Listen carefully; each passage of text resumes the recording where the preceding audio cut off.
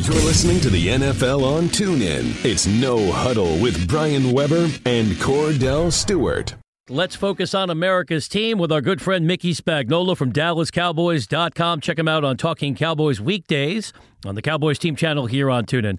Mickey, we have not chatted since the victory over Washington on Thursday night. How encouraging was it to see the Cowboys finally run the football effectively without Ezekiel Elliott, thanks to Alfred Morris? Yeah, I think that certainly helped them out offensively to get some semblance of a running game going, and Alfred Morris seemed to get in rhythm, and that certainly helped out. Obviously, it wasn't a huge offensive performance, even though they ended up with the 38 points. But they made some plays, and a lot of that had to do with not only Alfred Morris running the ball well, but getting that offensive line healthy again. They had their starting five back in there.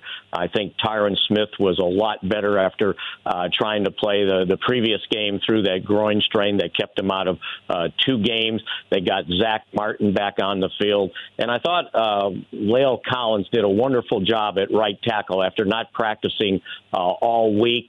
He was having some back issues and got out there and really gutted out. And I thought the offensive line did a much better job of controlling the tempo of the game, allowed Alfred Morris to run well, and allowed Dak Prescott to make some key throws in the game. And while they only threw for 102 yards, he made some key plays, key throws, couple of touchdown passes, and probably would have had another one had Des Bryant not been interfered with in the end zone. So however it happened, after you lose 3 in a row, you guys know how good it is to finally win a game, and it kind of changes your entire outlook.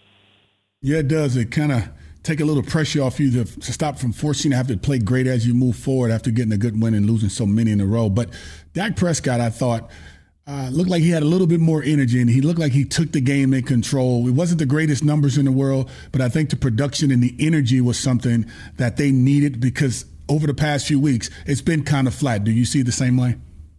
Yeah, absolutely. And you know, Cordell, that first quarter, I must admit, I was sitting there as they went out 3 and out, 4 consecutive possessions, and I'm going, oh, man, I've seen this picture before, and it was like it was starting to be the same old thing. And then if you noticed, they were up at it again the 5th possession, and it was 3rd down, and Dak runs for 13 yards, got him the first down, finally the first down.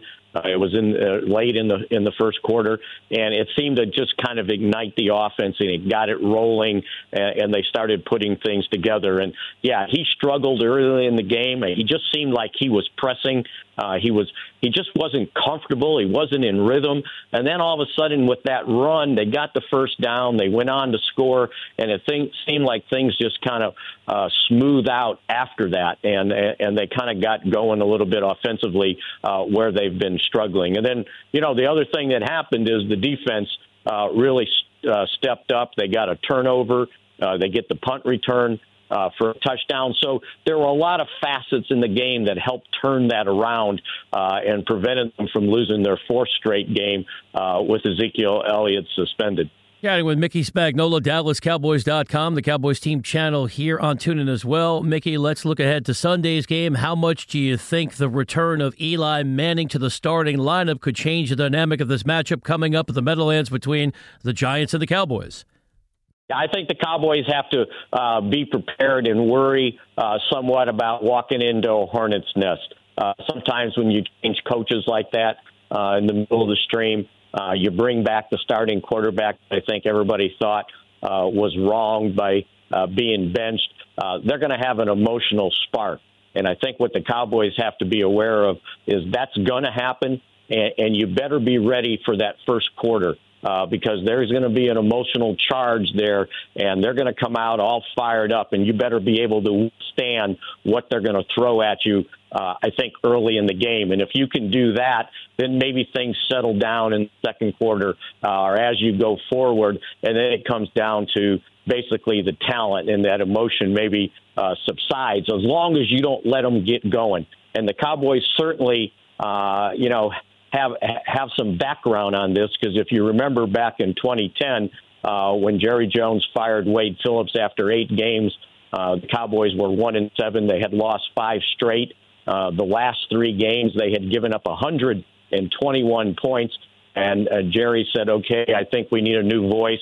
Fires Wade Phillips, promotes Jason Garrett, the offensive coordinator, to an interim head coach. And they ended up going to where else? The New York Football Giants. And they ended up winning the game 33-20. The Giants were 6-2 at the time, and it just kind of gave the Cowboys somewhat of a spark. I don't think Jason was some sort of miracle worker that was going to turn everything around. But you know what? The last 8 games of the season, they ended up going 5-3. So sometimes when you make a change like that, it shakes guys up, and they realize, you know what? We're losing.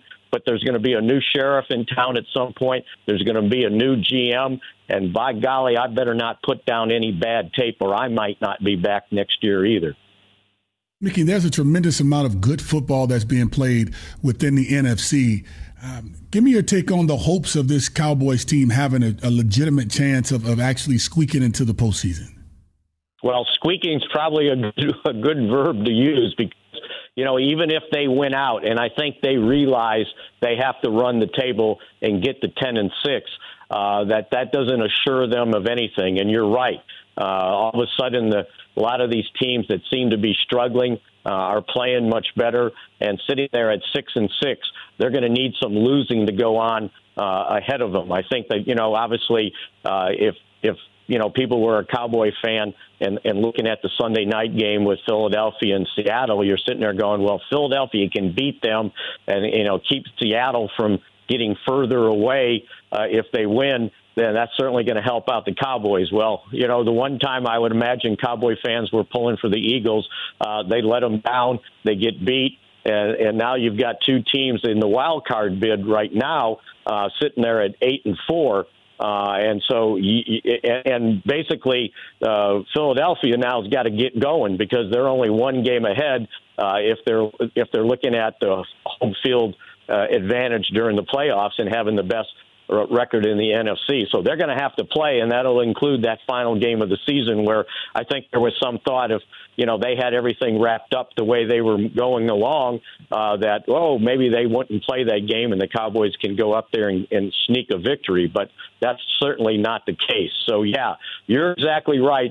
But I think they're taking the right attitude at this. It's like you can't win 5 in a row unless you win 2 in a row. So you just better take care of Wednesday's practice, take care of the next game, and not look at the big picture, but keep it, you know, segmented into, we got to do this, we got to do this, and we got to do this. And I heard Jerry Jones even say it today on his radio segment here locally. And I'm thinking, boy, Jason Garrett's really rubbing off on the owner because he basically said the same thing, that we got to just worry about having a good practice on Wednesday. Mickey, as always, we appreciate the insights. Thanks for the time, and we'll chat with you next week on the NFL on TuneIn. Sounds good, guys. Good to be with you. You've been listening to No Huddle with Brian Weber and former Steelers quarterback Cordell /Stewart, live on the NFL on TuneIn. 20, 15, 10, 5, touchdown. The National Football League is on TuneIn.